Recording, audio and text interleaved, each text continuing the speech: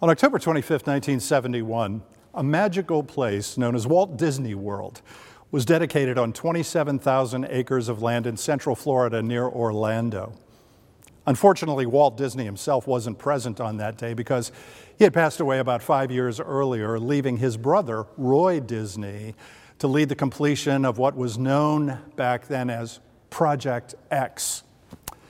Anyway, the story goes that after the ceremonies, Roy Disney and a colleague were standing on Main Street, USA, looking up toward the Cinderella Castle in the middle of the Magic Kingdom, when the colleague commented to Roy with a note of sadness that it's just too bad that Walt isn't here to see all of this. Roy Disney shook his head and said to his friend, "On the contrary, Walt saw this before anybody else." Which is to say that Walt Disney had a vision, and that vision was so compelling to him and then to those who came after him,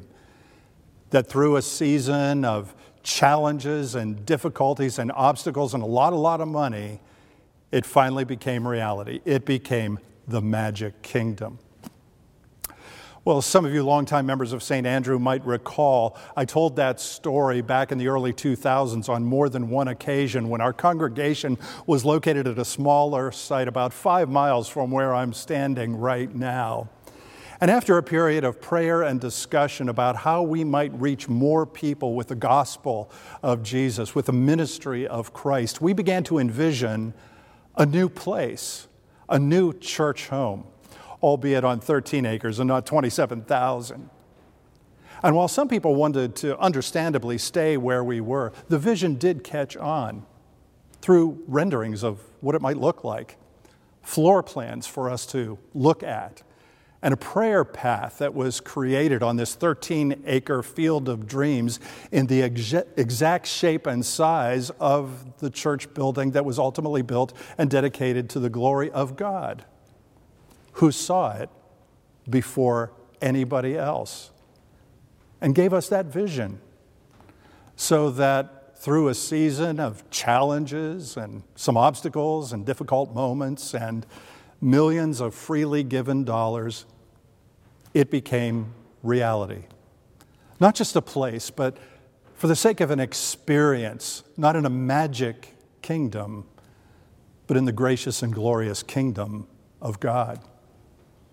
And today I share those two somewhat different stories as we come to our annual celebration of the Transfiguration of our Lord, bringing us to the end of the season of Epiphany, on the other side of which is Ash Wednesday and the 40 days of Lent. In fact, it might interest you to know that our congregation made its decision to make that move on a Transfiguration Sunday. And then we actually signed the settlement papers that formalized all of it on another Transfiguration Sunday a few years later. And so this day has history for us. It calls us back to some of our own mountaintop experiences. And yet none of them compare to the mountaintop experience of Peter, James, and John, who were led to that high place by Jesus, where he was transfigured, where he shined with the dazzling light of heaven in a way that enabled them to see him like they had never seen him before, shining with the light of God, revealing Christ to them in a very powerful and a very transforming way. They also had a vision of Moses and of Elijah, who were impressive company because they represented the law and the prophets of old. And as you heard from the Gospel of Mark and in the other Gospels, Peter wanted to stay there, understandably, and he even offered to build these dwelling places for Jesus and for Moses and for Elijah, which may sound a little strange or odd to you, but in fact that is what pious Jews would do annually when they celebrated a holiday known as the Feast of Tabernacles. Peter wanted to respond to the vision by doing something, by building something beautiful, because he didn't know what to do. He didn't know what to say. But God had a different vision for Peter and James and John and for the others who weren't on the mountaintop that day, as he called them to go back down into the plain with him. not realizing that what they had experienced that day was a preview of Easter Sunday. Kind of like a fireworks display that you might go and see, where at the beginning it looks so impressive to you, but then it leads you to the grand finale, which in this case is the resurrection of the crucified Christ and the power of a light that shines through the darkness of every person's life. And so even though they understandably wanted to stay on that mountaintop that day, that vision given by God in the person of Christ gave them the power to go on, back down into the valley, where there were great challenges and difficult moments and obstacles to overcome and difficulties to endure. As they followed Jesus from place to place, and he ministered to the sick, and he welcomed sinners, and he proclaimed good news to people, and he stood up against the opposition, and ultimately he went to a cross where he suffered and he died so that the light of God could shine into our hearts in time and for all eternity. And now today we begin that journey again. We get on that road spiritually, if not physically, from the transfiguration of our Lord to the 40 days of Lent, from a sneak preview of Easter Sunday to the price that love paid